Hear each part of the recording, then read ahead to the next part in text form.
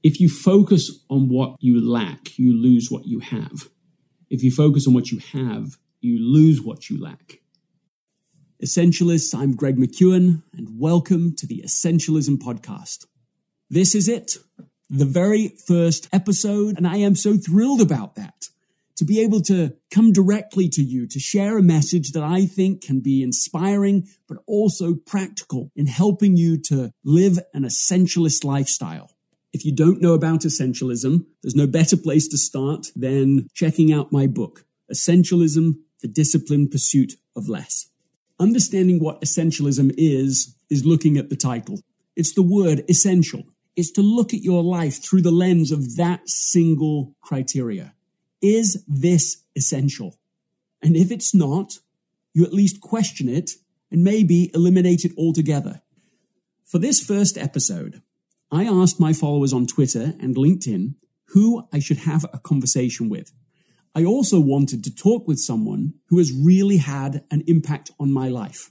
So that's why I was absolutely delighted that when I asked all of you on social media, who should I interview, the most frequent answer, the most popular answer was my wife, Anna. Particular thanks to @Justin Strong, who made this suggestion. Also, Jason Moore @JS Moore Outdoors, and the many people that then participated in that conversation as well, supporting it. People wanted to hear from Anna. And I'm delighted with that because she's the most important person to me. She epitomizes everything that's essential to me. And also, as you will see, she's absolutely key to the birth of essentialism. Without her, there wouldn't be the book. And there wouldn't be this podcast. There couldn't be this podcast. So I'm going to be interviewing Anna as we take you to the very beginning, the birth of essentialism, and also discuss how essentialism has shaped and continues to shape our everyday lives and our everyday decisions. So by all means, subscribe to the podcast and leave a review. I'm going to be reading those reviews, and some of them I'll read here on air because this is critical to building an essentialist community. And what an exciting idea that is. We're trying to start a conversation here, and we want you to be part of it. And so with that, let's turn to my discussion with Anna McKeown. All right, well, here we are. So how are you doing? I'm doing well. How are you feeling about this conversation? A little nervous. But you don't know nervous. You don't know quite what we're doing. That would be an accurate assessment, Greg. Yeah. Is that normal with me? Do you feel that often or occasionally? I would say often, but I don't feel nervous often. But we definitely are quite skilled. Maybe that's an overstatement, but we need agility, a lot of agility to handle me. I was going to say you and I need agility in our life. In our life and in your career. And so we try and roll with things. Yeah, you're really good at rolling with that. And it's amazingly supportive in the work that we're doing. I mean, really, there wouldn't be an essentialism book and therefore could not be an essentialism podcast without you. I mean, that's a simple fact. Well, that's kind. I think we make a good team. Well, I think we do make a good team. But somebody was just asking me the other day about my writing process for the book. And they said, remember that you wrote that in Essentialism about the writing schedule. And I'd forgotten that was even in there, but that was 4 a.m. in the morning. I would go out to that little office and write and stay there for, I don't know, at least the next 6 hours, maybe 8 hours even. Yep. And I did that for 9 months, if I remember right. That sounds about right. Why did you make that sacrifice? Why were you willing to make that trade-off? We both felt that was what was required for you to have the mental space and the focus and just the ability to write. I wanted to enable that for you. I believed in the project, in your ability as a writer, and I wanted to make that possible. I wanted to absolutely enable that, not just unselfishly. I mean, sure, there are some sacrifices that are required. I think that both of us try and make for each other to achieve what we hope to achieve. Thinking about this, I suddenly am reminded of another way in which Essentialism was born. I have shared this story a few times now, but I can't think of any time I've shared it when you and I have been together when I was sharing it. Yeah. This is, when people say, okay, when did essentialism begin? What they mean is tell us the story of when you, Greg, got it all wrong. That's what they really mean. And so the situation was that I had received an email asking me to be at a certain client meeting between 1 and 2 on Friday. They said that would be a very bad time for your wife to have a baby. That's what it said. And I have, especially since then, thought, well, I'm sure they were just joking, or that it wasn't like a really serious thing. That's certainly I allow that. Yeah. But Thursday comes along, and that's when you go into labor. Well, I mean, the actual details of that situation was that I was overdue, and I'd never been overdue before.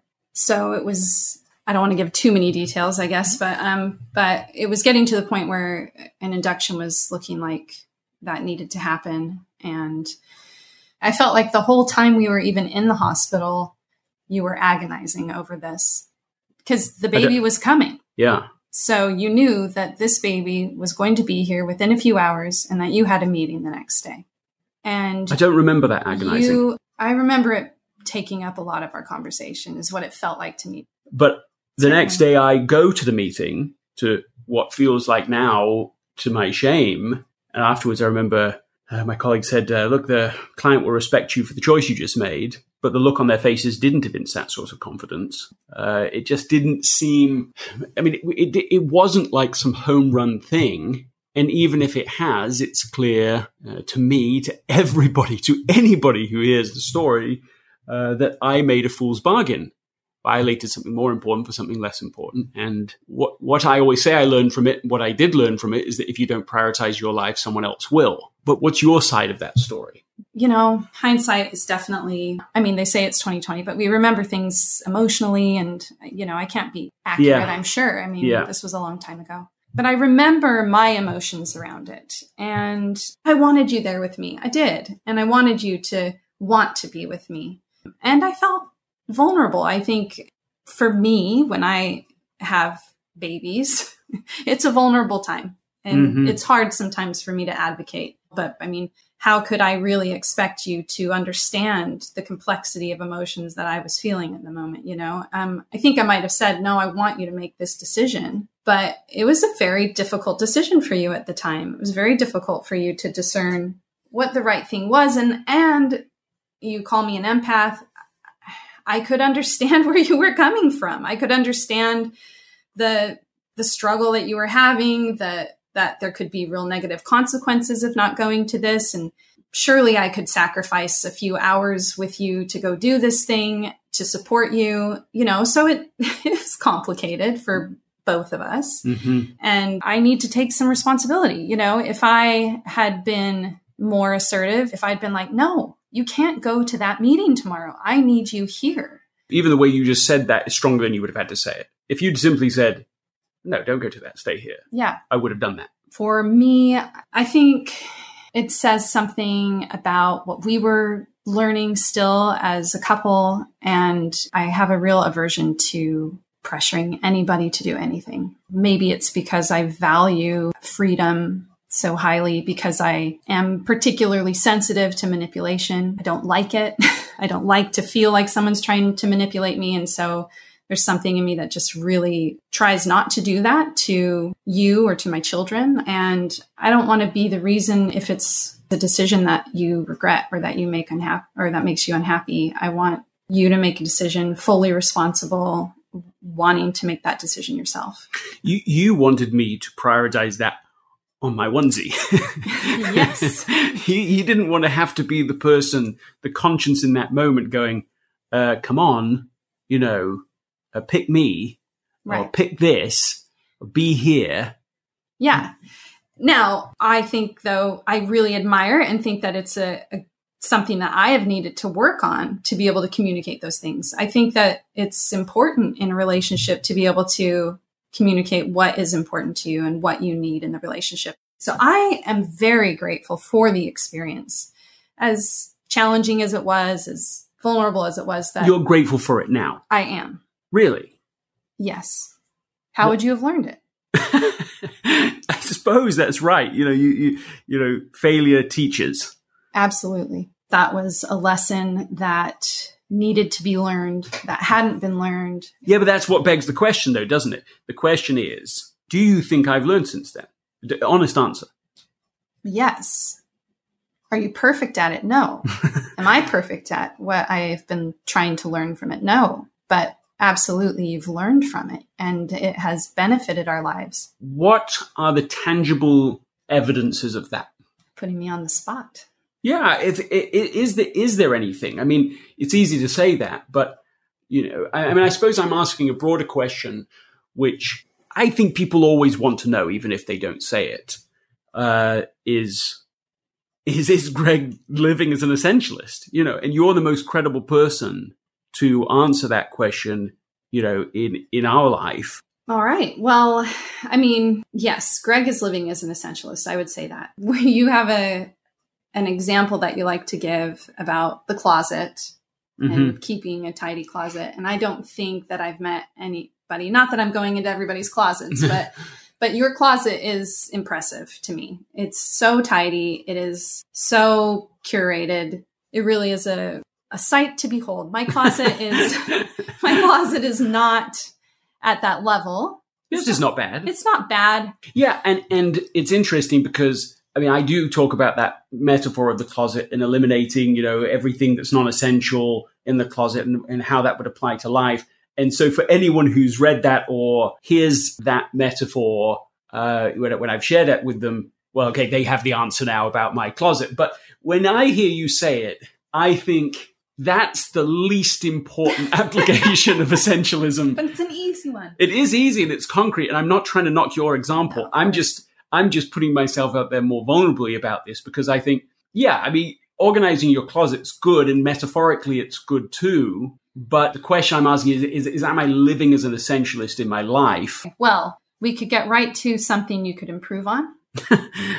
Yeah, go on then. And it's not a surprise to you. We've talked about it before, and that is trade-off. Trade-off is really difficult. You love to explore, and one of the things I love about you is that you hate it when somebody says you can't do something. I mean, I don't love that you hate that, but I love that you have a kind of optimism about the impossible that many would give up a lot earlier than you to achieve certain things. Oh, you can't do that. Oh, can't I? That's one of the lovely things about you. And it is a trigger. No, I love that I just think it's such an evidence of how lovely you are that you would frame that in the way that you just did and with that sort of richness. No, it's a trigger. If somebody says, well, it can't be done, you're just, I don't know that it fills me with rage. That's not quite right. Yeah, you get a steely look in your eye like, oh, yes, I can. Oh, yes, I don't want to be told it cannot be done. Yeah. I just refuse. I certainly don't think it's an entirely good trait. It can be a challenge when it comes to essentialism because it can be a challenge for us. I mean, especially with time. I think time is where it really becomes a challenge for us because you will want to fit more things into a certain amount of time than I think is possible. And me saying that doesn't help the situation. Yes, because I think, you're disappointed that we can't do this thing. Right. And so I'm like, yes, we can, which is exactly opposite of what you're really saying, which is sensibly, wisely. I'd like to make a trade-off. Here. Let's make a trade-off. Yeah. But I hear it as, we have to give up on this great thing. Yes, you would really love to do this. Well, I can try and make that happen. I will make that happen. Yes. Is there an example that comes to mind of where either we've got that right or we've done it wrong when it comes to trade-offs? Well, I mean, it's something that still isn't resolved. That came really easy to you just then. I'm just going to go with that. I thought you were going to be stumped. I just didn't want to overthink it. But I think horses. And horses is complicated because I have had an emotional desire to have horses. For as long as I've known you. Yes. It's a very first world problem, isn't Yes. it? I didn't grow up with horses. You didn't grow up with horses. This was like a dream beyond dream. Yes. That one day, maybe we could do this. When I came to America more than 20 years ago, I literally had no money at all. We have not come from. No, frankly, that's why we're struggling so much with the horse situation, because we're complete novices at it. We don't have the history and the knowledge of this is how we are not horse people. Horses. No. And so my grandfather was a cowboy, and in Idaho and Montana, that was where I'm embarrassed, I don't even know, wrangled cows, where he herded them, where he gathered them. You can't be asking me to give you the answer. So he was a cowboy, and his son, my uncle, owned horses for a while. And oh my goodness, if I could ride them, I'd ask to ride them every time we went to visit him. So whenever I would talk to anyone about owning horses, it's so much work. It's so much work. But I was like, I think that's okay. And I don't mind if my kids have something physical chore. Yeah, I thought that would be a benefit as well. So because this was our family project. This was my vision. Yes. This is the vision. Well, that stuff has come to pass. It has very recently, within the last couple of years, and the kids work hard and I work hard, and I did a lot of the chores in the beginning and then taught them how to do it, and now they do it, and it's relentless. It's you can't just leave. Mm-hmm. You can't just take off for a weekend. You need to have someone who can take care of them. So it's a lot of responsibility in that sense. And you have taken the lead on this completely. I've been in a support role. Absolutely. And, I would give myself like a B. I'm very supportive. Very supportive. Good. B plus?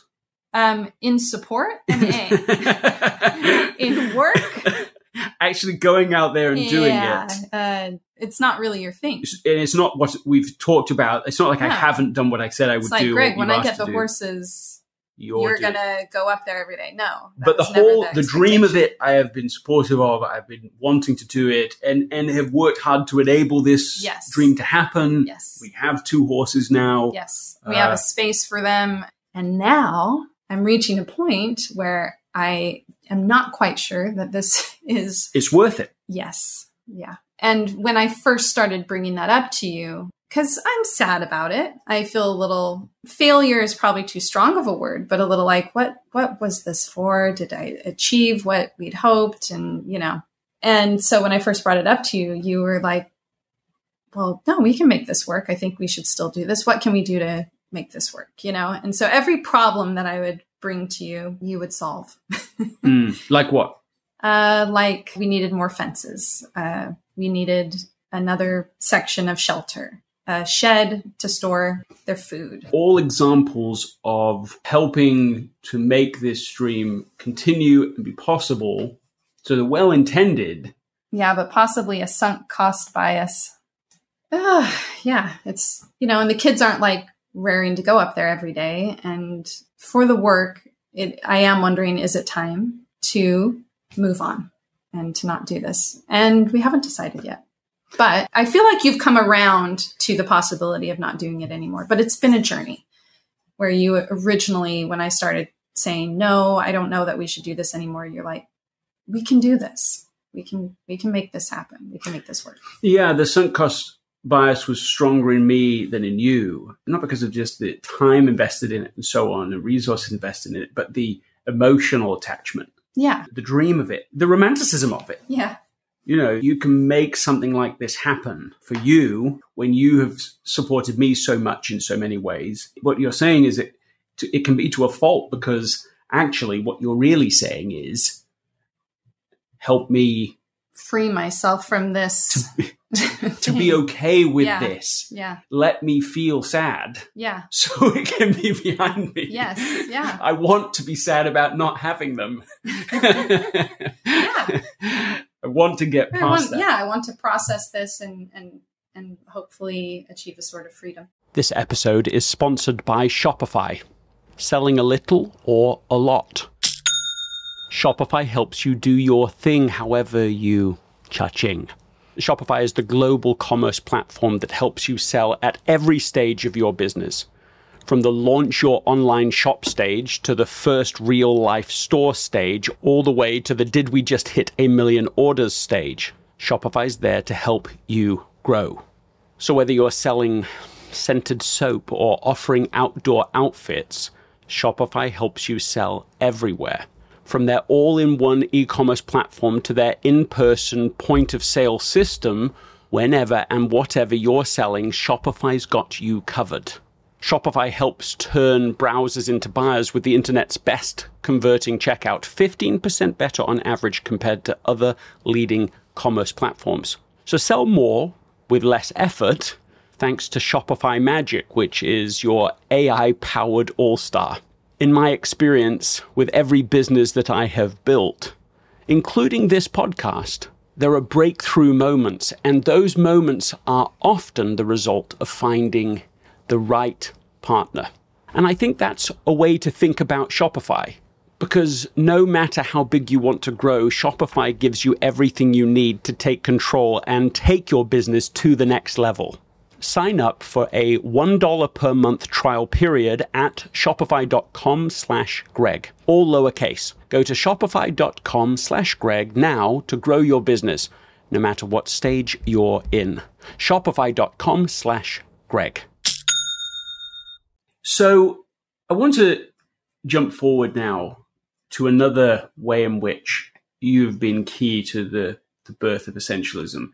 And that was the day that Tina and Talia and the whole team at Crown call me on the phone. Oh, yeah. Tell us about that moment. When you found out your book was a New York Times bestseller. Yeah. Oh, yeah. Yeah, but that sounds just, now that just sounds like I'm saying, yay for me. No, but that was such a magical moment. That was a dream that you and I had shared. The thing I remember about that moment in our room together was that we screamed. Yeah. Both of us. Oh, yeah. Spontaneously. Lots of screaming, lots of hugs, a few tears. It was symbolically way more important than just, hey, great, this badge of honor, this little named little thing. It was so a sense of completion of the last chapter that had been multi-year process. I mean, whenever something like that happens, when you feel like you're on an errand, on a mission, and we're on it together, and then it happens, it's not just the elation of, oh, you reached the mountaintop. It's the feeling that the other mountain ahead of you can also be reached. The other things that seem impossible now seem just implausible. I think that's a gift of yours. What is? Just your vision, and your excitement about achieving the impossible. I wouldn't say that that's my superpower at all. But speaking for a moment though about your superpowers, I mean, as you say, well, that isn't your superpower. And I sort of reflect on it. I think, yeah, that's true. You used the word empath before, which I'm not sure is a term everybody would know, but you understand the meaning of it as soon as you hear the term empath, right? It's the deep understanding, these multifaceted emotional circumstances, what people are experiencing, how they're feeling and feeling it with them and sensing what they might well be thinking and feeling. And your ability to do that has always been impressive to me and is a gift. And I've felt it towards me. I've felt it towards the children. I've felt it in almost every analysis that you've made over these, it's not quite 20 years yet, but 20 years this August, since we've been married. And with so many interactions and conversations, you can see and sense the nuance of what they might be feeling and what might be going on at these multiple levels. I don't know, maybe my training in theater helped with that, but I think it's so important to be slow to judge and understanding that there's just so much going on in everyone's life. There's so much that we don't know. There's so many possibilities for why someone said what they said or did what they did. And it's important to strive to be compassionate. And with our children, I mean, one of the very first things I realized with our first was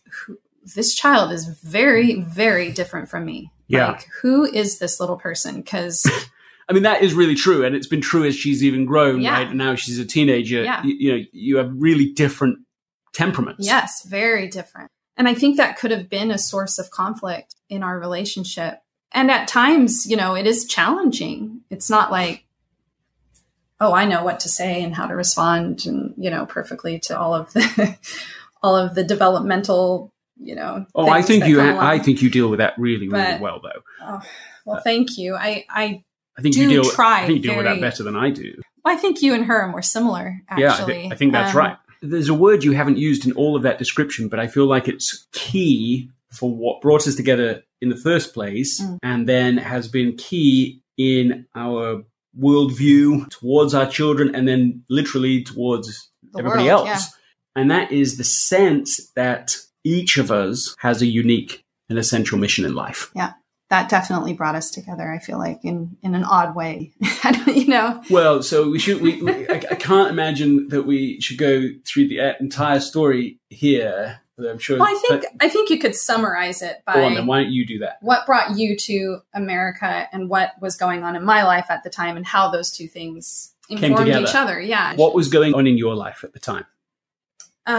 In my life, I was at university getting my undergraduate, and the process to deciding what my undergraduate was actually quite painful. I really wanted to do something and felt like I needed to do something, I think, in the humanitarian kind of realm of things, like be a nurse or something, some way that would bless people's lives. And yet I kept feeling drawn to acting, and I had done some theater in my youth, not a ton, but I'd done some, and it was really enjoyable. And I just thought, for fun, for an elective, I'll take an acting class. And my professor was amazing, Barda Heiner. I just love her to death. And I made some good friends there. And, through a series of soul searching and pondering and, frankly, prayer, I took this decision really seriously. And then I felt guided, and I felt a mission about getting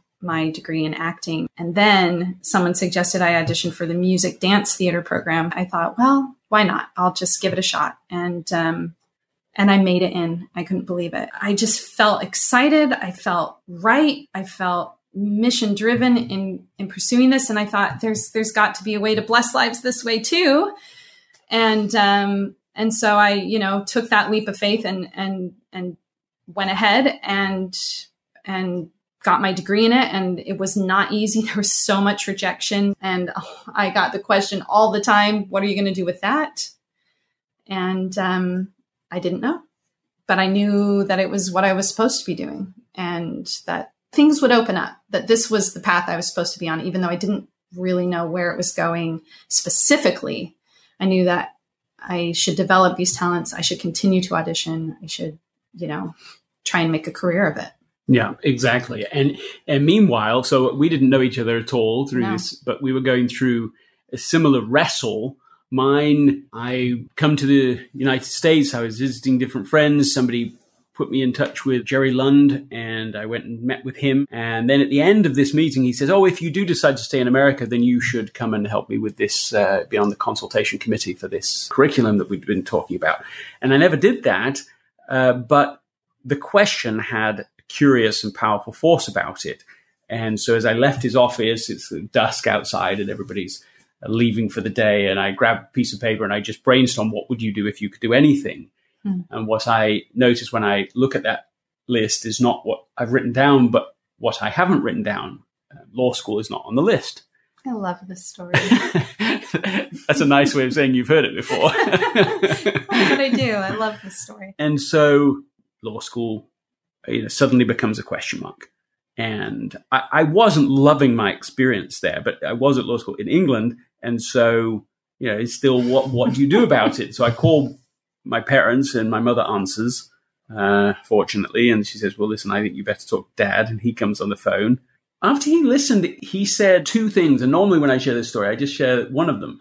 But he said, son, do what is right and let the consequence follow.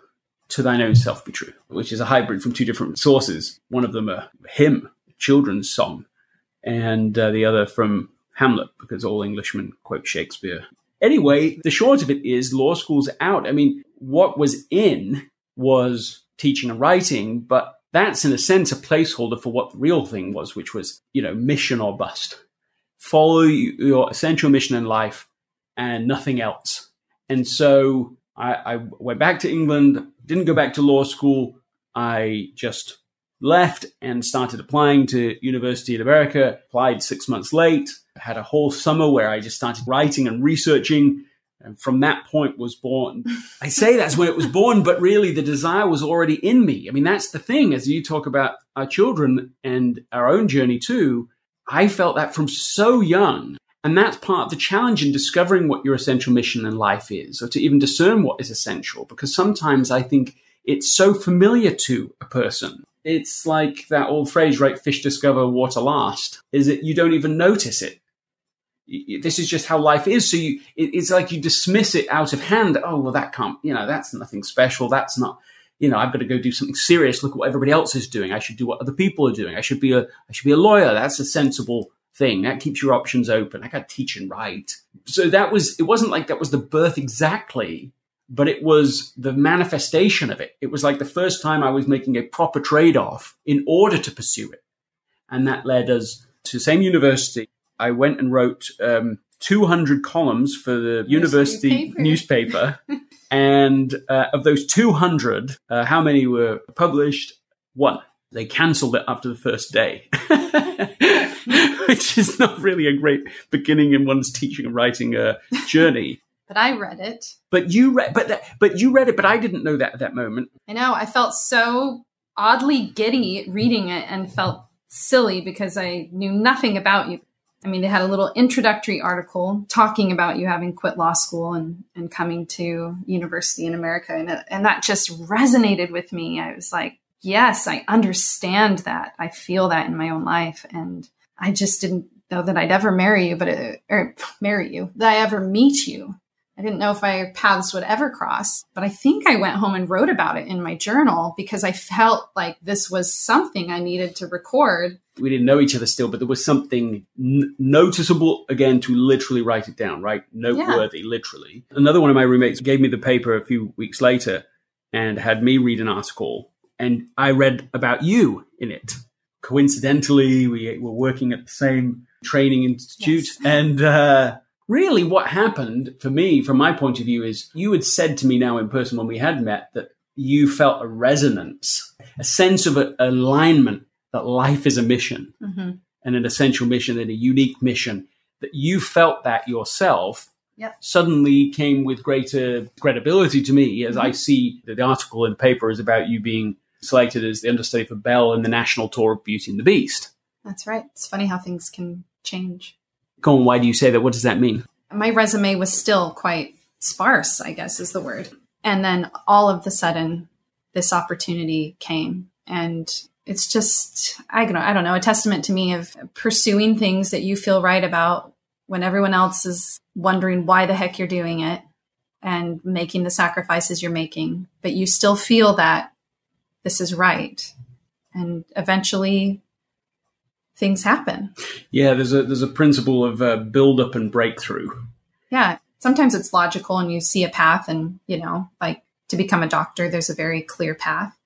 But with other things, you just don't know when that moment's going to come. Yeah, and I would argue probably in more circumstances than not, the path is not clear. Mm-hmm. Especially if what you want is to pursue a mission in life, mm-hmm. an essential mission. Especially if you are trying to, do what you came here to do, then you will find yourself, at least this has been definitely true for me, on the path less traveled by. Yep. And so as a result, you don't know how to go from point A to point B. No, and sometimes you're looking around going, it's pretty lonely here. Is this, no one else is doing this. Is this really the right path? Yeah, nobody else is doing this, which is part of the point because it's a unique mission. But in the moments in between the breakthroughs, you're in the build-up phase. And once the breakthrough happens, it's like, this is what the overnight success story looks like, is that people just notice the breakthrough. Yeah. Oh, they've been discovered. Oh, they've been this. Oh, this thing has happened. Mm-hmm. As if it just did blossom out of nowhere. Mm-hmm. But really, there has been build-up and quiet, steady, small and simple ways just going and keeping on going and keeping on going. And then suddenly something happens. This was suddenly something happening out of this consistent journey that you were on. I mean, the first year of our marriage was me traveling with you, following you to 24 different cities and, all over North America. And it was this great crash course in Americana for me. I got to see you perform as Belle 30 times, I would think. And myself getting to watch that. And then, of course, every night I'm out there. I was one of the people selling the merchandise. I mean, there's a hierarchy in theater. I don't know quite what the full top looks like, but I know I was at the very bottom of it. This episode is brought to you by Visit Williamsburg. In Williamsburg, Virginia, there's never too much of a good thing. Whether you're a foodie, a golfer, a history buff, a shopaholic, an outdoor enthusiast, or a thrill seeker, you'll find what you came for here and more. So ask yourself, what is it you want? Discover Williamsburg and plan your trip at visitwilliamsburg.com. But I think that formed a sort of foundational experience that now is still manifest with our children in trying to help them find their essential mission in life and to remove all non-essentials, including us. I mean, just today in our little family, meeting this morning, you were talking to them about that exact thing, that our job is to help get them ready to leave and to want to leave when it's time, to want to get on to the next phase of their life. We have 3 teenagers there. We're entering that phase where I need to be more of a support than a driver. I feel like this leads naturally to the essence, really the essence of essentialism, right? The very center of the center. I mean, we feel that the work of parenting is effectively finished when our children can follow the voice of conscience. And so our job is not to tell them everything. Like at the beginning, you're sort of doing more of that because they're less capable. But at every possible turn, it's to remove that and instead create an environment and a culture. And my heavens, you have done such a good job at doing this. An environment that allows them to grow into that clarity so that they can themselves set goals that they feel uniquely pulled towards, drawn towards, that they have a gravitational pull to do those things. And that's our job. I think that's universally applicable. Essentialism isn't saying no to everyone and everything without thinking about it. That's like the first counterfeit. No, definitely not. I mean, one of the very first things in your book is explore. That is such an important thing that needs to happen to be able to discern what you are choosing. With my own children, I want to explore who they are. I want them to explore what their interests are and what sparks joy, to use a word from Marie Kondo. I think I really like her philosophy with organizing, and I think there's something about that in organizing one's own life, is what sparks joy. And I mean, I do hear us and recognize we are speaking from a place of privilege where we have a lot of options. But I still think that what sparks joy is a question anyone can ask.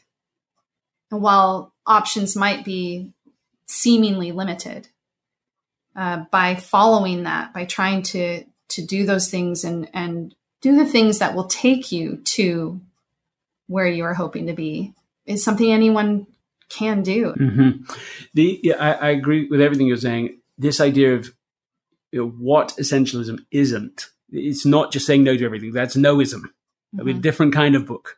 This is about pursuing what really matters. A lot of people get caught up on the elimination thing, which I completely agree that elimination is important. That's part of the process. And I do emphasize it. We need to make trade-offs. We need to rid ourselves of the other things that get in the way. Well, especially in a world where stuff is being shoved at us constantly. Yeah, we're being bombarded. We are being bombarded. Absolutely. Absolutely. Just this last week, I remember on one of the days just feeling flooded with all the noise. There's a lot of fear right now. There's a lot of panic right now. There's a lot of uncertainty. We have no control of many of the things that are going on right now. And I felt this awareness that I was feeling. I was working hard and we were communicating, we were talking about things, but I just felt myself, it was harder and harder to really hear that calm guidance that this is the right way. So essentialism is doing the right things in the right way at the right time. And so the price is primarily pushing out all the other noise, all the other voices, to be able to hear that most essential voice that carries you through. Mm-hmm. And I think that is a timeless and timely principle and practice, that in good times and bad, in relatively certain times and in times of just crazy complexity, uncertainty, and so on, volatility, it's the same principle. In times when we have had no money at all, mm-hmm. in times where we have had masses of student debt and no money at all. Yep. Times when the children were little and tiny. Everyone areas. Was sending their kids to preschools and sports and music, and we couldn't afford any of those things. And I was panicking, going, "Oh my goodness, am I too late? Can we not? We're going to be behind." Yeah. And for a lot of people listening to this, I mean, there's such a huge range of experiences right now. The heartbreaking situation where so many people are, literally in food banks for the first times in their lives. People who've previously maybe were living paycheck to paycheck, who now have lost that paycheck and have no certainty as to what comes, next. Many millions of people suddenly on unemployment benefits that weren't before. Plus, you've got some people on the other end of this spectrum where they actually have full employment and so on. In that sense, they're okay, but they still are now for the first time working from home. First time homeschooling, they've got all of this uncertainty too. And I suppose what I'm asking you, and I'm asking me too, is to what extent does this element of essentialism, this core tenet of it, apply across the board? Does it apply? Or is it really just a place of, it's fine for the privileged, but it's not okay for everybody else?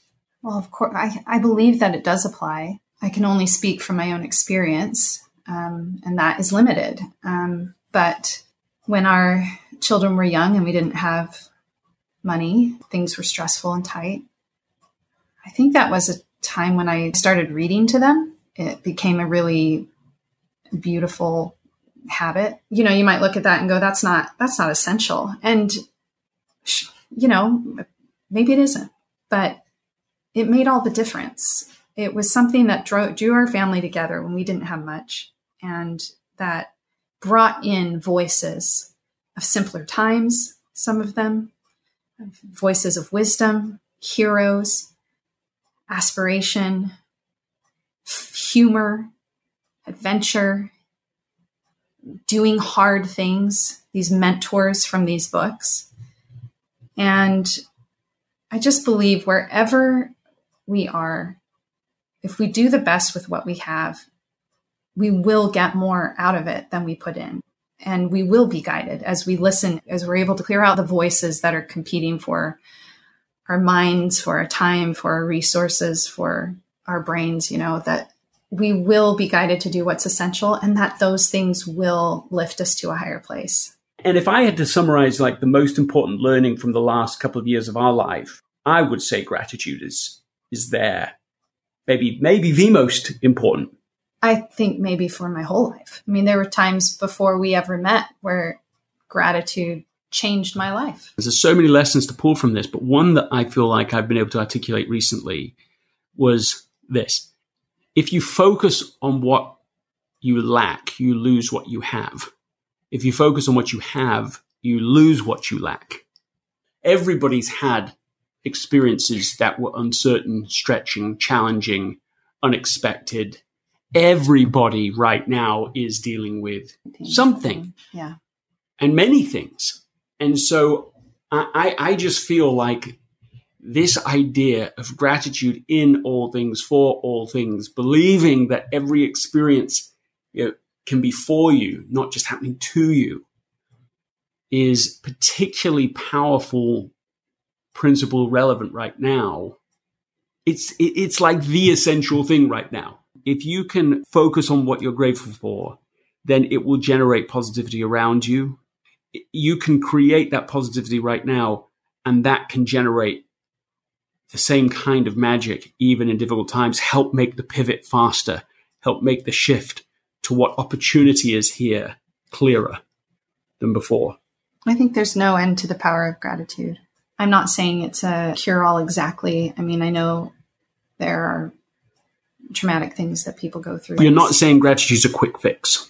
No, and not the only thing ever needed. I think it's pretty close. Might be the closest thing we have. Yeah. To a quick fix and a cure-all. Well, certainly with the normal human challenges of life. I've noticed with our children, we've been instituting a policy recently where it's fine to complain, but every time you complain, you have to say something you're thankful for afterwards. I remember Jack one time complained about something, and I said, okay, well, that's fine, you can complain, but now you're going to say something you're thankful for. And grumpily, he said, fine, I am thankful for 7 grains of sand. That is what he said. And then he complained again a moment later, so he had to do it again. The other children were there too. And he said, okay, fine, I'm grateful for 6 grains of sand. And here's the thing. And he kept doing that, random numbers of grains of sand. And he just thought he thought it was so clever. He was sort of delighted with it because he knew he could do it forever. Here's the thing about gratitude. But it made everyone laugh. That's what I'm saying, is that when you're grateful, even when it's grumpy gratitude, it's so powerful, it changes the mood. I have yet to see this not be true. I've had the children sometimes go, I'll say, okay, right, we're all going to say 3 things we're thankful for. And I've had them go, oh, I'm so grateful that Dad wants to play that dumb gratitude game right now. And it doesn't matter. It changes the feeling. It's a powerful thing. That is what I've learned. And right now I'm so amazed at how quickly it shifts things. So normally I say nothing is a quick fix, nothing's a cure-all, but it's pretty close. And as people are trying to have a rebirth in their lives right now, right, as they're trying to figure out, the whole world is asking this question: what's essential now? I've never seen anything like the number of people being confronted with that reality. As everyone's doing that, I think this principle is like right there. This is what will give us the energy and the insight to be able to do that work. Give us a final word. No pressure. I think it's within everybody's ability to discover what is essential to them. I think it takes time.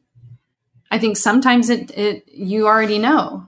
I think that we don't give ourselves enough credit, and that we don't always listen to that voice inside of us, to the things that we really do know or really do believe.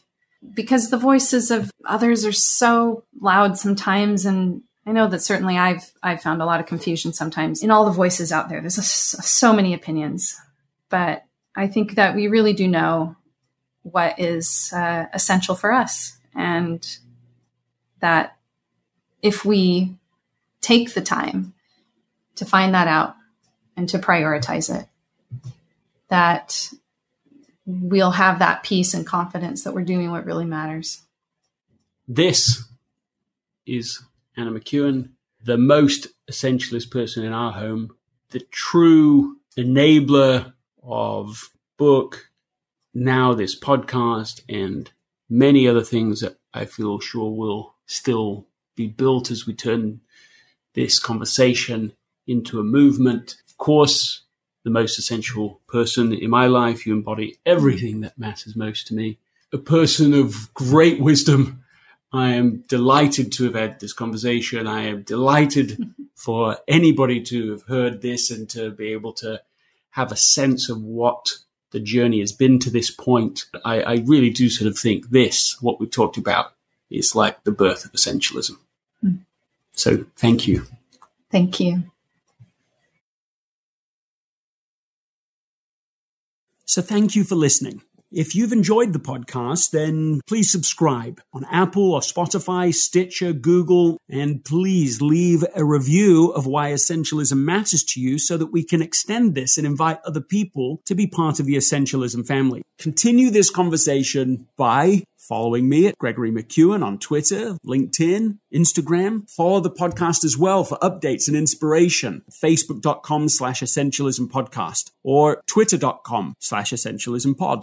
We've made the next few episodes available ahead of time with exclusive bonus material, interview transcripts, and an invite-only Slack community for those essentialists who support our community via Glow and Patreon. This podcast was produced out of pocket by myself and my partners at Wheelhouse, so anyone who can jump in and really invest in this is appreciated. If you're on Apple Podcasts, check out the show notes to subscribe for $5 via Glow. If not, we're at patreon.com/essentialism podcast. And also, you will find out there whatever actually happened to the horses.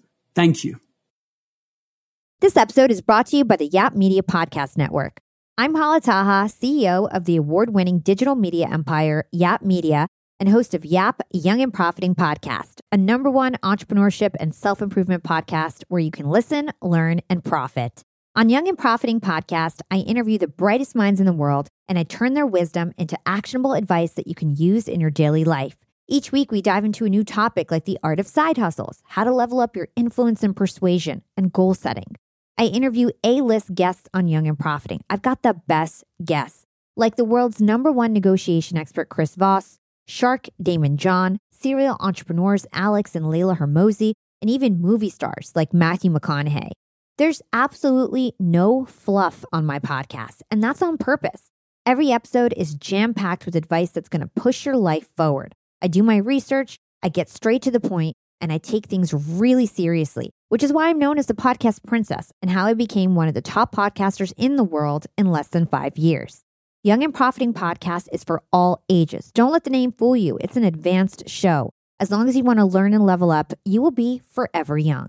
So join podcast royalty and subscribe to Young and Profiting Podcast, or YAP, like it's often called by my YAP fam, on Apple, Spotify, CastBox, or wherever you listen to your podcasts.